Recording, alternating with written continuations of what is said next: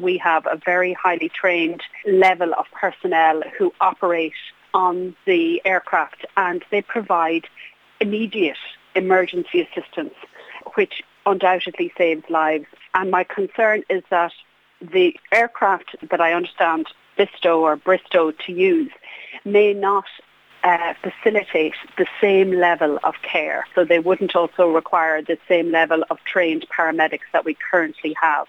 I think for the whole northwestern seaboard, to ensure that there isn't any downgrading of the service that we have, and to ensure that the work that is done currently is continued to be carried out to the same level.